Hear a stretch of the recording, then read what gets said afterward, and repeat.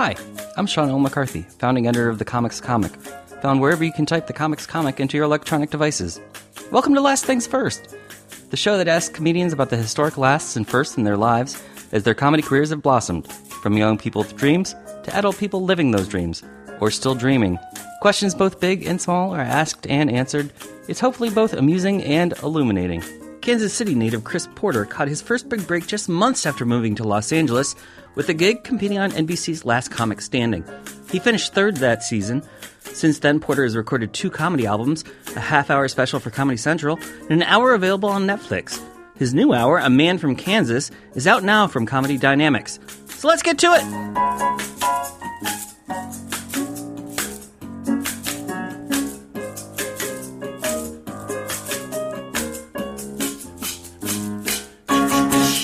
Well, Chris Porter, congratulations on the new special. Thank you. A Man from Kansas, available everywhere. Everywhere but Netflix. Everywhere but Netflix. Everywhere but Netflix. I think that's what I'm going to call the next one. And then people will, because it's like, that's the number one question. Well, so I guess the number one question then is, what goes into deciding that that's the play in 2019? Netflix makes that call. I think they're kind of the go-to... You know, they're the gatekeepers. Mm-hmm. So it's like, I think everyone takes their special to them and is like, oh. Well, Ron Funches a few weeks ago was saying that he went the other way because he didn't like what Netflix was telling him. To bend the knee. Oh, for sure. To Netflix, that he would have had to do things that he didn't want to do. So he's like, no, go to Comedy Central. Ron's a lot more successful than I am. So he can make those calls. Like, he has other... Mm-hmm. Like, he's an actor and stuff, so, like, he can make those calls. I really feel like I'm at a place where I just I'm lucky that it went anywhere or that anyone even made it. Okay. So, especially in today's landscape where it's... How do you think the landscape has changed since your previous hour? Well, when Ugly and Angry came out, like, Netflix was almost like a catch-all. Mm-hmm. Like it felt like you went to the Comedy Centrals and the Showtimes first.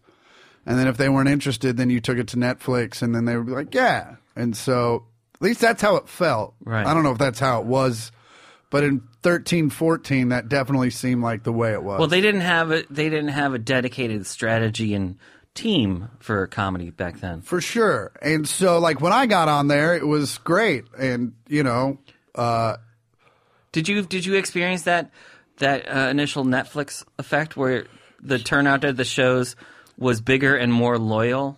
It was definitely more loyal. Mm-hmm. It took a while to get bigger. Okay. But it's definitely done that for sure. But yeah, like within 2 weeks, I had people showing up to shows being like, we saw your special on Netflix and you're still doing half of it. And, and you cut your hair. And it was a lot of things. So they were just like, I'm very confused right now. Where's all the curls? I think I still had them when it came out, and I cut them short. Well, the headshot still had them, probably. It's probably yeah. the more pressing concern is people didn't recognize you from the headshots. And still don't. Like, I still... You know, it's weird. People don't know that there's comedy clubs in their towns or whatever. So it takes them like, I mean, probably once a week, if not twice. People are like, I've never been to a comedy show before. Yeah. And I didn't even know this was here. And my friend told me about it. You know, it's like, so it's weird. So, but yeah, like within 2 weeks, people were showing up like, okay. Oh yeah, we saw your special on Netflix. We thought we'd come out and check you out. And then in the 6 years since then, it's, Now the marketplace is flooded, so it's a lot tougher to even get a special seen. That, and also it's like when in 13, Dave Chappelle and Seinfeld wouldn't have touched Netflix with a 10-foot pole. Right. And now, now they're like, yes, please. Take it. Take everything. And give me $20 million apiece. Great. So it's like I honestly didn't expect it to get picked up by Netflix. Mm-hmm. I mean, not just because of the Chappelles and the Seinfelds, but also they're definitely going for a more diverse audience, which I get. Like, I understand that middle-aged white guys, we had our time. It was a long time. It was a long time. So, like, I can't be upset about it. And so centuries of time. It's literally eras. Epics. Yeah. So it's like, it's a bummer, but it's also like I understand it, and I think it's a good thing at the end of the day. But they're definitely looking for people that don't look like me, and that's fine. Well, would you say that comedy is your area of expertise? You talk about in the special that everybody in the room, or 98% of the people in a room, have something that they're an expert in. Yeah. Would comedy be your thing, or probably at least the stand-up part of it? Like, I can definitely wax philosophic on. I wasn't sure if you had some other area that. No, I mean, I play guitar and I'm a huge music buff, but like, you know, I couldn't tell you the difference between an A minor and an A minor diminished. You know what I'm saying? Like, I didn't even know those were things. Yeah, see? Like, but when I thought minor was diminished enough. I didn't know that was it might something be more diminishing. So I have a lot to learn. But with stand-up, it's like, yeah, I can definitely help. You know, I can talk about that for hours and feel very confident and educated about it, for sure. When you were growing up in Kansas City, what was the scene like there? It was cool. It was very... This was the late 90s, early aughts? Late 90s. I started in June of 98. Okay. So 98, 99 was very much... We had a cool scene in Kansas City. It was run by Emery. And... they had two clubs? What's that? They had two clubs? They had... Well, at this time, they only had the one. They Stanford? had the Westport Club, which... Stanford's and Westport, which was... Still one of the greatest clubs I've ever played. Long gone. I mean, it was the old school, low ceiling, shallow, long. Yeah, I remember hearing comedians talk about that. And it was a rock show, and it was fun. And it was also this like den of debauchery where you could get, you know, you could walk downstairs and pretty much get any drug you needed, and there were strippers hanging out, and yeah, it was. Was it near a strip club? No, but the owner was way into strippers and spent as much time at strip clubs as he did at his own club. And so they'd all come over and hang out and buy drugs and you know. The Tempe Improv was like that when I was living there. Okay, yeah. So it was just like, it was and the thing about Stanford's was the comedy club was upstairs, and then there was a full bar and restaurant downstairs. So everyone just hung out. And yeah, I mean, you go to the doorman and get Xanax, and you go to the kitchen and eat weed. And I remember for a good solid year, I would be able to just hand my coat to the bartender with $60 in it, and when I picked up my coat at the end of the night, there was an eighth of kind boat in there. Okay. Like it was that kind of. But factory. What was the comedy scene like? Oh yeah, sorry, we didn't even get into that. Yeah, it was very. As a supportive. New, like as an open micer, as an we'd all up-and-comer. show up like an hour and a half before the show, and people would go up on stage and try their bits, and we'd give them notes and you know, give them taglines. But you had open mics before the regular show? No, this was just on Mondays was open mic night, and kind of became. For at least 8 months, kind of became like a thing where like people would come out. We had good crowds, and the crowds knew the comics. Like I remember a comic going up, a young comic, and doing one of my lines. Like it was his bit, but he stole my line. And literally, as soon as he said it, half the audience turned around and looked at me because they knew it was they knew it was mine. Yeah. And so it was a very cool scene where we all were very supportive, and like we tried to make it the best show possible. And then there was a table in the back that like all the cool kids sat at, and it was like me and a couple other people, and we would literally just sit back there and make fun of everybody. I was just gonna say, who were the other cool comedians? In Justin City? Leon, Tim Gaither. This cat DC Young, and then every once in a while this dude Brian Burgess, who was like, he ran the club. He was one of the funniest comics I've ever seen, but also one of the those stories of like, don't do what he did. And like he went out to LA, made a big splash, showed up to CBS meetings on cocaine. You know, obvious. And you know, came back and ran the club and was very much like, hey, don't go to CBS meetings on cocaine. And but he was a brilliant comedian, and he would come back there and just kind of, he was like our uncle. He would just like make us all feel stupid, but he was really, yeah. But it was a great scene, and I look back on it fondly. But there was no interactions between you guys and the likes of. I'm thinking of these these comedians who came out of the woodwork as Kansas City people when the Royals came back a few years ago. Like, Okay. Like Paul Rudd and Rob Riggle. Yeah, but those dudes And, never did stand up. They're always in sketch and improv and that stuff. And I think a lot of the Was there any of that in Kansas City? there was, but the stand up scene and the improv scene kind of didn't like each other, mainly because we thought very stupidly that one could do what the other one did. And the improv people would come over and try to do stand up and immediately find out how hard it is, and then stand up people would go over and try improv and find out how hard that is. So I think that's like a young comic thing where you have like a fight with improv people, but as you get older, you're just like, no, you're great. I wonder if that's the same now as it was 20 years ago, though, because 20 years ago, you could have these thoughts about comedy without having the internet tell you otherwise. Yeah, that's for sure. Because I think about those times in the late 90s, and I was doing open mics in Seattle back then, and I didn't know anything. Yeah. Outside of who came through the Comedy Underground. Oh, okay. That was like the limit. That was like, and what I saw on TV, that was like the limit of my knowledge of comedy. So I would just ask every headliner who came through for all of their knowledge. Yeah. I just like to hang out. I mean, I would always go to the shows and hang out. Yeah. And I guess I'd probably pick their brains a little bit, but I was just more into this. I just liked hanging out. Like, it was such a, for a 20-year-old kid to be hanging out at these bars and, being in a place where you weren't supposed to be really, but you got away with it because of what you did. Right.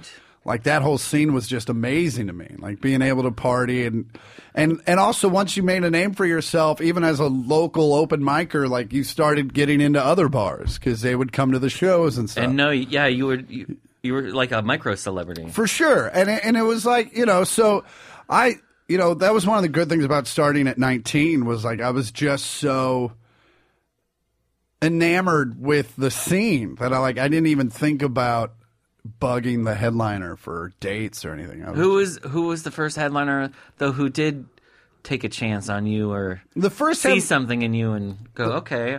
The first headliner that gave me his number was Mitch Mulaney. Okay. And I think he immediately regretted that because at 19 I just thought we were friends, and so I just called him to say what's up, and he'd be like, "What's up? What?" I was like, "No, we don't talk on the phone." And and then Doug Stanhope was real good with me because we did a gig in Miami, and he still talks about it. Like, I gave him the roughest week of his life. He had never been to Miami, and Doug's very one way, and so I remember I showed up early and I don't even know if he knows this part, but I'd shown up early on accident because my manager was an idiot, and it was like, yeah, shows are Tuesday through Sunday. I go, okay, so I show up on Tuesday, and the manager's like, what are you doing here? And I was like, I'm here for the week. He goes, well, we have Def Jam Tuesday, Wednesday. He was like, you can stay at the condo, you can come here and eat. He's like, you can go up if you want to. And I'm like a 22-year-old kid, white kid from Kansas, listens to rap. I'm like, no, let's do it. I'm in. And went up and did well. I used to do this thing where I took off my shirt and did an impression of a greyhound because I was super skinny. You could see my ribs. Well, you're a lot more higher energy when you're younger. Yeah, absolutely. So and I would go up in front of these just rooms of urban acts, and I would be the token white guy, and I walk up on stage just crazy, you guys want to get naked? And they're like, what? I'd take off my shirt, and they'd be like, so anyway, we had a good show, and I'm like, hey, I'm here this whole weekend, so come by tomorrow. And so 30 of these people showed up from the Def Jam show. Poor Doug Stanhope. Loved me, and then Doug gets on there and I'm in the back dying, crying. He's the most brilliant comic I've ever seen. He's one of a kind. And there's 8 people in the audience that agree with me. The other 40 are livid. They're walking out, and as they're walking out, they're looking at me and telling me I should be up there. And I'm like, you guys are idiots. This guy's fucking amazing. He's telling you the truth. So he walks off. So now He's telling you all of life's secrets. So I leave because I just go into the bar and kind of hang out because it's awkward. And then Doug comes off stage. I'm like, and in my head, I'm just like, this guy is the most brilliant comic I've ever seen. And he's going to hate me. And it's has nothing, and it's not my fault. I just did my job. And he just walked off. He's a great set, man. Couldn't have been nicer. He was like, I'm just too old to develop a following. And from that moment on was always very helpful and very kind and gracious to me. So he was one of the first people to kind of. That's a good one. Yeah, and then Hedberg, I opened for him a couple times, and he was the first guy, like, he gave me his number, and, like, I would call him, and he would call me back, and we would talk for 15 minutes on the phone. And he would, like, remember my friends. He was the nicest guy. He was the night, like, he'd just be like, hey, man, how's Sleepy doing? I'm like, well, he's fine, still selling shit weed. And, so him and Stanhope were definitely guys that were super cool. Yeah, whereas Mitch is gone and Stanhope's like the Keith Richards. He just keeps going. He keeps going. Although, to be fair, he has lost a lot of weight recently, which I think is good. I'm hoping it's good. I'm just hoping it's not AIDS or cancer. We're not starting any rumors. No, I'm not. I'm just saying, let's hope. Mm-hmm. I remember when Carlos lost all his weight. Oh, yeah. He showed up. Well, that's because he lost the material. I showed up. I walked off stage in Seattle at the Parlor. Okay. And he was standing off the side of the stage. Didn't that place just close? The one downtown did. Okay. But that, like, it opened for, like, a hot minute, and then they realized they couldn't. Like, that Parlor in Bellevue just, like, prints money. Just, like. Well, that's the wealthy suburbs. Of where it is, yeah. And they tried to put it downtown, and they actually had to earn money. And I think they're just like, now we're done.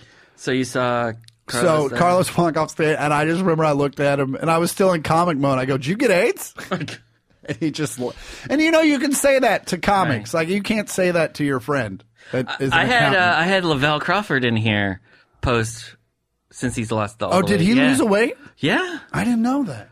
Yeah, good for Lavelle. Yeah, because that dude. Although it creates a tricky situation for him because he lost it after being on Breaking Bad, and then his role gets reintroduced on Better Call Saul, but now he looks different, so you gotta have to account for. So now you have to write it into the storyline. Yeah, why he lost 200 pounds. And what'd they say in the show? I forget. Oh, you forget? I'll have to go back and watch. No spoilers. That was one show. Breaking Bad. I was up for. I made it to producers for the Jamie Paul part. Mm-hmm. Oh. And so I was. So I never watched it. Not because of that. Mainly because. I just finished The Wire, and that was the first show that ever hurt me. Like when the show would end, you'd just be like, "What? No, I gotta wait another week." Son of a bitch. So that way, yeah. When Breaking Bad started, and they're like, "Oh, this is like The Wire," I'm like, "I'm done. I can't do it anymore." I'm like, I got too much shit to do. I'm still getting over The Wire, and I never got in now. What's that? You could always watch it binge it now, but now I got Ozark. Oh, yeah, and so okay, but yeah, but I'm really glad because originally that dude was supposed to die after 2 episodes, and then the people loved Jamie so much that they kept it going forever. So it's obviously a great thing that I don't have any regrets about that. So you get these great icons of comedy giving you notes and giving you phone numbers and taking you on the road with them, Stanhope, Hedberg. And then you kind of, even though you didn't get Breaking Bad, you kind of had a Hollywood success story just in the fact that you go to LA and immediately are on primetime network television. Yeah, I got real lucky. With Last Comic Standing. Yeah. What was the actual time frame for that? So I moved to LA in August of 2005. I moved out the weekend of Katrina.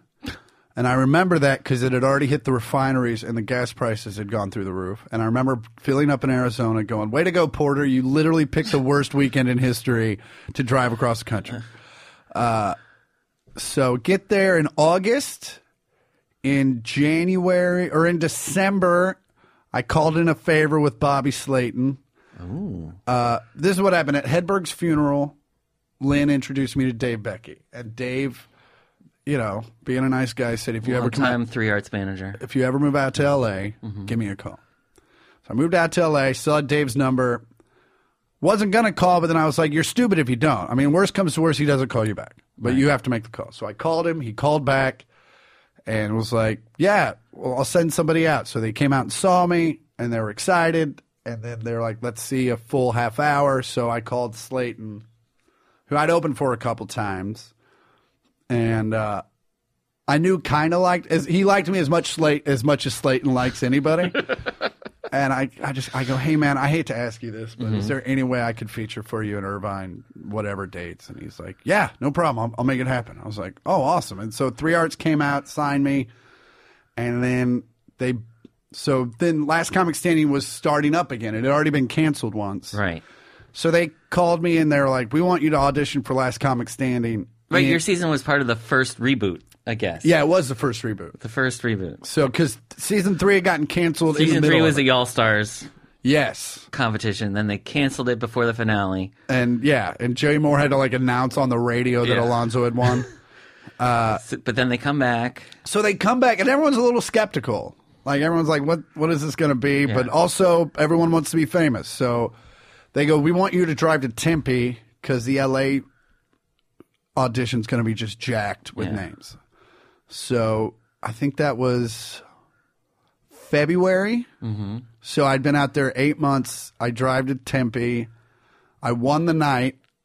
And so I got the envelope, and and then we shot in April. So within 8 months of me moving out there, I was shooting stuff and on this. Yeah, it was great. Then you're on TV all that summer. But and it was amazing, but it also kind of fucked up my perspective where I was like, oh, this is easy. Like you just come out here and you just try and you just get it. And then if you're talented, they'll see you. They'll see you. It's Get just, I don't know what the fuck you all are doing, but this has been super. It's a meritocracy. And then the last fucking 15 years have been proof that no, that's not right. Had they figured out the touring part of that for your year, or was that the year after you I that had they the best year for that because our tour was put on. Our tour is the reason NBC did the rest of the tours because they weren't doing the tour yet, and then so this was what Barry Katz's tour. It was our agents. It was APA's tour basically, okay. And it was like. It was called like the Legends of Stand Up or something with the because you couldn't say the show's name. Oh, right, because it wasn't officially. Yeah, so it was, but we made a shit ton of money, and I remember. How long did that tour go? 4 or 5 months. The big touring clubs and theaters. And who were you on tour with? It varied, mainly Josh and Ty, and then Then there were a couple theaters where it would just be me and Josh, and a couple theaters where it was just Ty and Josh. But they had to have Josh because Josh was the winner. Josh was the winner, but then Ty and I would co-headline club dates. Okay. And then they booked me and Roz a couple times, so that was just a weird booking. Weirder than Doug Sano playing the Def Jam? For sure. It's the exact opposite of that, actually. And I remember going to season 5 to do the roast and Pete Engel cornering me, and he goes, if I would have known how much money you guys were going to make, I would have put the tour on. And then the next year, they did their tour, and they got paid not even half of what we were getting paid. Wow. And they had to be on a bus. Oh. And no one got it. Our season got along because everyone kind of understood what it was. It's we can't play defense, so let's just hope we all go out and have a good time and let the chips fall where they may. Also, by the first live episode, everyone knew Josh was going to win. It was just so when they would announce us to bring us out at the beginning, it was Chris Porter, and the earth would shake, and Roz, the earth would shake, and then Josh, you would think the fucking ceiling was going to collapse. It was just, So we were all having a good time, and we were all playing for second. And we all knew it, and we were all fine with it because, the offers were starting to roll in, so we all knew, life had changed. And then how quickly after that tour did life go back? About 18 months. About the first season, as soon as the next season starts, you kind of think, oh, this will be a revamp because it'll, it starts to die off a little bit. Mm-hmm. And that's really just a nail in the coffin. You start to realize that especially with Last Comic Standing, they're not real fans of you. They're fans of the show. So when they come out and see you, it's like they're going to see Sesame Street live. You know, like I You're a costume character. For sure. And so when it's just you without the name behind it, like it doesn't register. And even today, like I get 1,000% more people come up to me and are like, I saw you on Last Comic or on Ugly and Angry than are like, oh, I remember you from Last Comic Standing. But that's the thing about Netflix is that the people could just watch it whenever, whereas Last Comic, if you weren't watching that year, you probably... Yeah, and it's gone. If people now. hadn't watched that year, they wouldn't know who you were at all. Yeah, and there's not like they put that show on DVD or anything. For good reason. I'm sorry for laughing. No, I mean, who would buy that shit? My parents wouldn't even buy that shit. How did you when that the glow of TV when that faded and went away? How did you deal with that psychologically? I mean, it hurt for sure. I mean, I remember a year. I think it was 11. Like the Funny Bones. You know, every year you get like there's like a day you get a lot of your offers, and they called and they're like, we're not offering him anything. Wow. And so it's weird.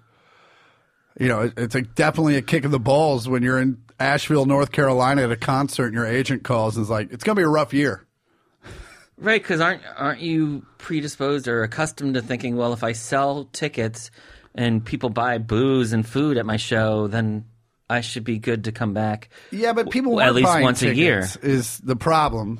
Is like that. By that time, the show was gone and had been gone for a little bit, and I hadn't put anything else out. Like I did a Comedy Central Presents thinking that was gonna do as well as Last Comic Standing did for me, and fuck, no one gave a shit.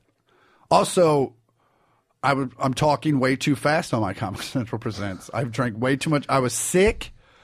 I just started drinking coffee, and so I remember I woke up the day of, felt terrible, slammed a triple latte, felt fine. And then right before the show, started to feel sick again. So not knowing really how lattes work, I got another triple latte. And then I get on stage and I'm just sweating, just profusely. But I'm like, I'll get through it. Right. On my teleprompter, I had 6 words, my set list, that were static. They just sat there. Right. All of a sudden, that shit went away, and they typed towel. And I'm like, and I look over, I'm like, yeah, I got it.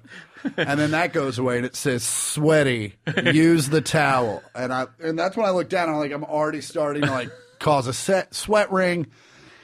And I remember at the end of that, walking to my mark and saying goodnight. And they had stood up for everyone, and they didn't stand up for me. And for years, I was like, those motherfuckers. And then I watched it probably 4 years ago. It came on late at night. And I watched it, and I'm like, I am talking so fast. Most people probably think I'm coked out of my head. For good reason. Can't even like catch up with the punchlines. Wiping sweat. Sounds like you didn't learn enough at comedy boot camp. Hey, I spoke at that. That's I know you did. I did. Well, we didn't know what it was, to be fair. Kyle called. I've had Kyle on the podcast as well. Kyle called us, and I like Kyle. I especially liked him at the time. He was a teen. You started at 19. He started even younger in Seattle when I was living there. Yeah, and he started like 16. And he was. I always thought he was super funny. And then he went off on that whole self-help thing, which is what it is. And this was kind of the beginning of all that. So he called and he was like, I'm putting on this comedy boot camp. He's like, I'm having Brett come up and Eliza, would you want to come up and speak to these folks? I'm like, yeah, absolutely. And he paid us, a couple $100 to come up for the afternoon. And we all went up. We had a great time for like 2 days. We dealt with these guys, and it was just a comedy camp. And we thought that's all it was. Yeah. And then I remember a couple weeks later, Ernst called me, and he was like, yo, bro, you seen this video? I'm like, what video? He's like, the promotional video. The boot camp video. I'm like, no, why? He goes, It's like a cult or something. He's like, I don't know what it is, but it's not what I signed up to do. You need to get a hold of Kyle or I'm going to fuck him up. I don't know if he said that, but it's something very similar to that. And I was like, okay. So I get online and it's already blown up. Like Jimmy Dore's already all over it. And I'm like, the fuck? I was like, this is not what I signed up to do. Yeah, like, no. I was just doing a comedy camp, not I'm going to make you a headliner in 3 days or whatever. Yeah, no, I put it on my site, and then Todd Barry and Doug Stanhope both blasted it out to people. And they all made great points. And so I remember calling Kyle and going, hey, man, most of us thought we were just putting on a comedy camp. We're not out to change lives, and nor do we think we're doing that. And we would like you to, if that's the way you're going to go with it, you need to keep us in the video. That's fine, but keep us out of the promos. Right. And so I remember he kind of toned down. There was like a they second came out with cut. a second cut, yeah. But that first cut, you were like, oh shit. But yeah, that was definitely a weird thing where you were like, I kind of got bamboozled a little bit. But I don't think Kyle did it maliciously. No, I don't think so either. I just think I know that Kyle gets super excited about things. No, I had him on the podcast when he was in town. He was performing at an off-Broadway, doing his latest incarnation of his inspirational speaking career. Is that what it is? I mean, I haven't seen it. Is it inspirational and is it funny? It's a motivational. Does he do the magician bit? Because that's my favorite. I didn't watch the whole thing, but it's motivational speaking combined with stand-up comedy. Oh, okay. So he's blended the two. Well, God bless things him. Together. I'm sure he's making a fucking mint. What do you think of generally though in terms of the idea of people taking classes for comedy? I think most of the stuff that you need to learn as far as structural things, you can learn in like a 3-hour thing. I don't think it's something that you need to go multiple times. But I mean, I think there's some worth in someone going up there and going, hey, here's how you get on stage, take the mic out of the stand, do this, and maybe just kind of instruct them of the basics of stand-up comedy. But yeah, this is a punchline. It's good to have them. Yeah, and these are extra words that you'll never fucking need. And I think that's great. But these 6-week intensive things is fucking overkill. I think you can come in to any club for... Did you ever take any classes? No, I went and... again, I mean, that stuff we did... Actually, let me back that up. There was a dude named Daniel Loomis, and he later was known as Daniel Rock. White dude, because I just wanted to say that because I said rock at the end of it. But, was super funny, very improvisational, had a quick wit. But I remember him coming up and meeting me at the club during the afternoon and just kind of helping me go over stuff. And he kind of taught me how to write a bit and how to be on stage a little bit. And so I definitely have to thank him for that. I don't know what the fuck ever happened to that guy, but he was also the same dude that called me and he was like, I was working on a movie and I may or may not have taken a fax machine I wasn't supposed to, so I need you to mail it back to these people. And I'm like, okay. So who accidentally takes a fax machine? A guy that's trying to cover shit up. And then he was also him and my buddy, the guy that actually got me into stand-up comedy, him and Daniel Loomis moved out to L.A. They were like they were out there for 3 weeks. And they like got an apartment with no electricity and had to like borrow electricity from their neighbors. And yeah, they were back 3 weeks later, but it was, but yeah, so he helped me. So I didn't really take a class, but I definitely had people that took time out of their day to like go, hey, don't do that. And then the period between, when the gigs started getting dark until you did Ugly and Angry and saw that start to bring people back in. How did you get through that, not just psychologically, but also financially?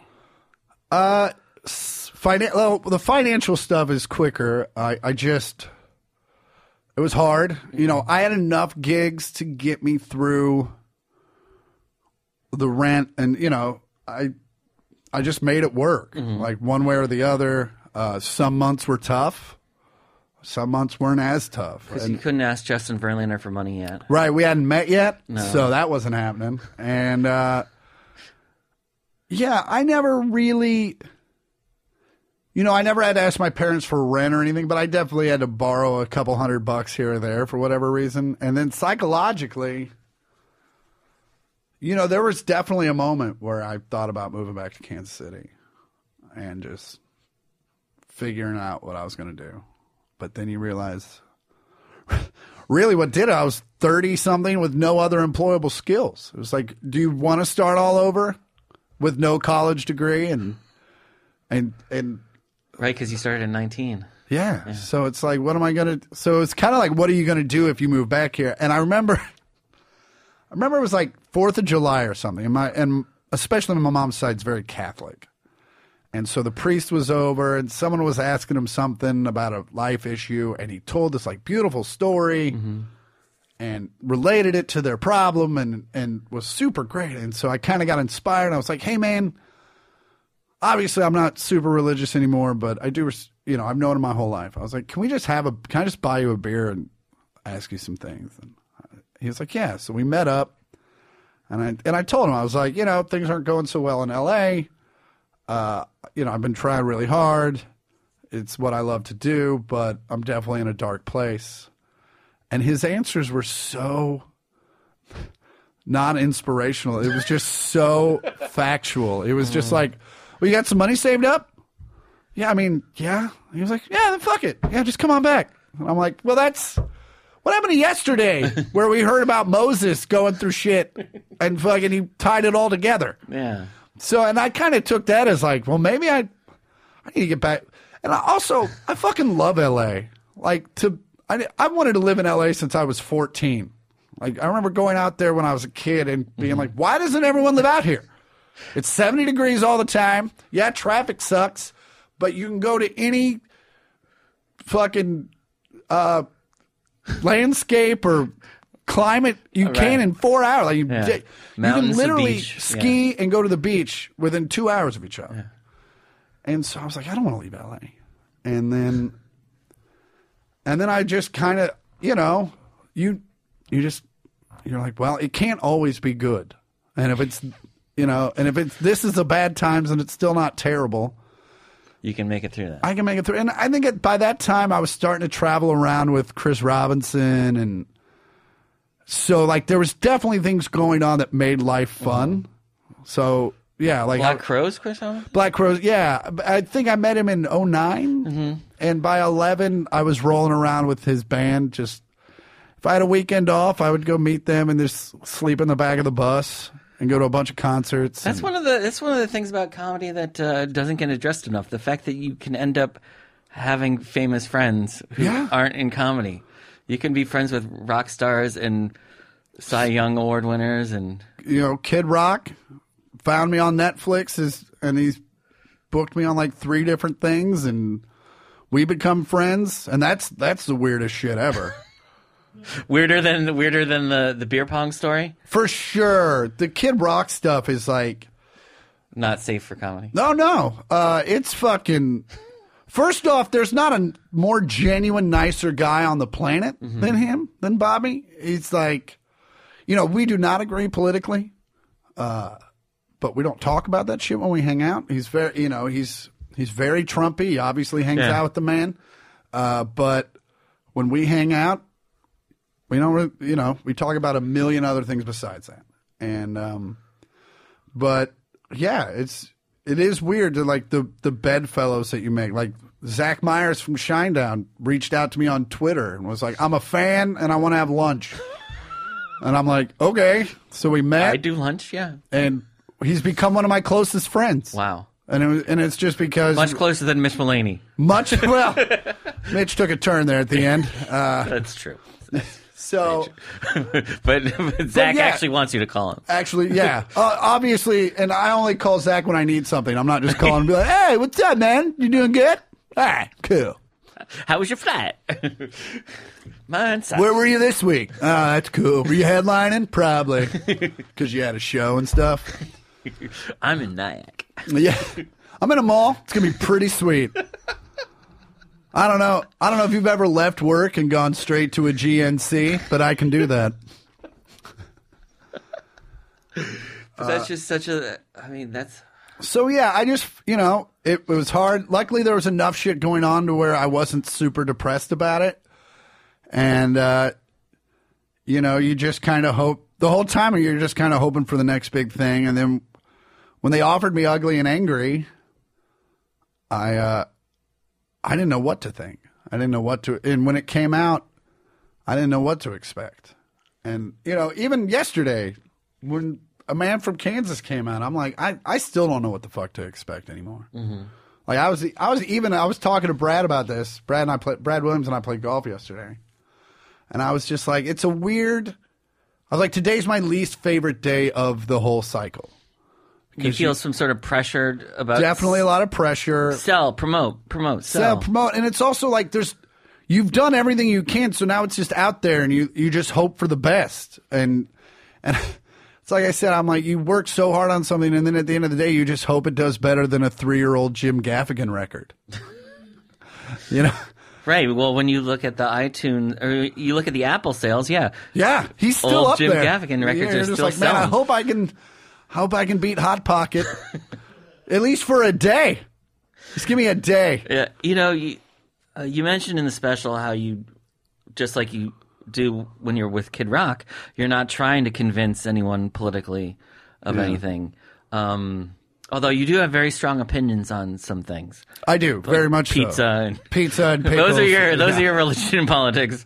I have opinion. The only reason I keep it out of stand-up is because it's so toxic anymore. Like, right. I feel like in the 90s, I used to watch political comics go up, and they would dance on both sides of the aisle. Right.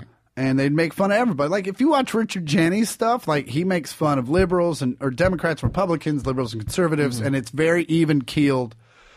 And, The idea of doing that in 2019 is... You'd have to be really good at it.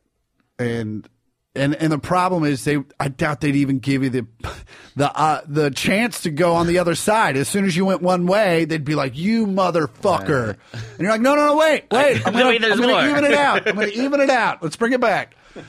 And it's just like, I've watched some of my friends go into the Midwest and post a video of them fighting with a Trump supporter. I'm like, "Motherfucker, you're in St. Louis. What'd you expect? Like, you're not in Hermosa, right?" So if you go up there and you start trashing the man, yeah, they're going to be mad. And so and even if it's funny, it's not, and no one has a sense of humor. It's like if you make fun of the man and the person voted for him, it's not funny. And it didn't used to be that way. It used to be like, I voted for him, but that's funny. You got me. Yeah. I feel like even during the Clinton days, people would be, we voted for him, but we know he's a weirdo. We know he's Slick Willie. Keep your dick in your pants there, Bill. All right, but thanks for the jobs. You also sound like a guy who probably isn't a big fan of social media. I wouldn't do it if I didn't have to. Yeah. I mean, it's definitely something I do for the gig. I took Instagram off my phone because it became a problem. Just because I was like, I would literally pick up my phone, do your normal Instagram, checking the suite, and then I'd set it down and be like, oh, fuck, what was I doing? And then go right back to Instagram. And it became a huge issue, so I took it off my phone, so now I just take pictures, and then when I get back to the room, then I airdrop everything to my iPad and then upload it. So, and it also helps because I stopped posting a bunch of dumb shit. Like, I used to just post a picture of me in the Admirals Club, and I'm like, here's me hanging out. And it was just because I felt like I needed to post something. And, but yeah, if it weren't, I might do Twitter. I think if just because I like to say things. But yeah, I wouldn't be nearly as active as I am now if it weren't for that. Do you also feel like you have to be on social media this week because the special came out? I felt like I've had to be on this the last couple weeks where I've had to, the record company sent me all these memes and GIFs and stuff. So, like, you have to, like, post that shit. Yeah. And also fans like it. It's nice that they did that for you. For sure. So you didn't have to type memes or GIFs. Well, they're trying to make their money back too, Right. So, so they made all that stuff, and so like I made sure to get it out there, and but I feel like this week I'm just mainly because I feel like my fans have heard from me every day for the last week about this record, so I'm like, it's out there, it's there. I'm posting all the thank you, all the good jobs or whatever, but it's like I'm gonna take a break for a second. Do you feel like you can at least take a break from not just the promotion, but from like worrying about how it's doing? As far as the special goes? Yeah, like... Or is there part of like the insecurity behind any performer that you need to know that it's selling well, or do you need to check to see where it is on the charts? Or I mean, I'll check it because the audio comes out tomorrow, so I'll definitely check it. But I think that lasts about a day. And I'm like, you'd like to see it hit number one. Just because? Because it's not. I don't think it's that hard to get to number one. Yeah, for sure. And just to be like, hey, I made a splash day of. People are waiting for this, I guess is what it says. But I mean, if it doesn't hit number one, will it affect the rest of my year? Not really. Yeah. I mean, it's just because the jokes are still the same jokes. The jokes are the same, and also it's like people are slow to get to it, and just like with Ugly and Angry, like it's not it's not going to be at the top of iTunes. And, there's not going to be a huge ad. There's not going to be.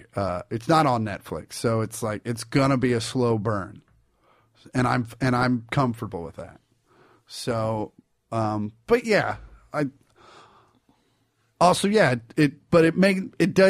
did make me feel anxious because you're just like, I worked so hard on this and now it's out, and now it's like you have no control. It's just, we'll see how it goes. Yeah. So I guess the question is, are you okay with that? Yeah. I mean, I have to be. Like, there's no other way. Well, we could lock the door and give you some private time if you need. Yeah.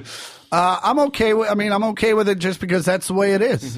And how important is it then that you have a network of friends, famous or otherwise, that you can lean on or to go, okay, I might feel bad about this, but I still have Kid Rock as a friend.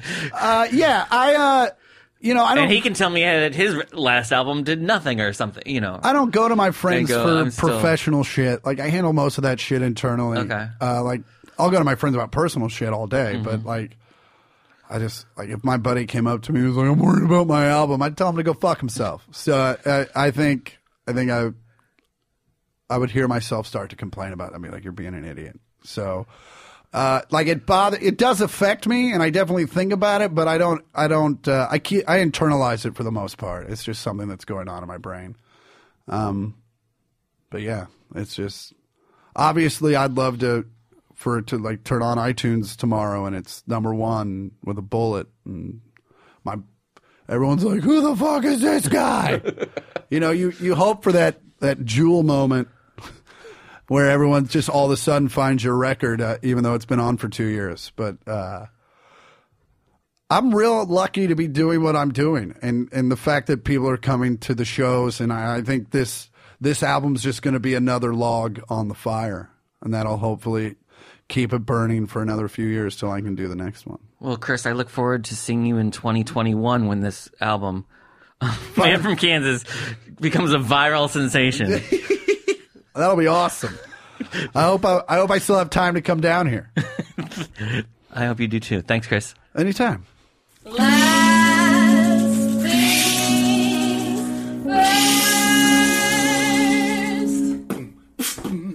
things first.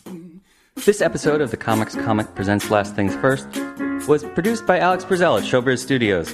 Theme music by Camille Harris and Shockwave, logo by Giggle Chick. Please check out my website, thecomicscomic.com, for more interviews, reviews, and comedy news. Become a paid subscriber at patreon.com. I'm your host, Sean L. McCarthy. Thanks for listening.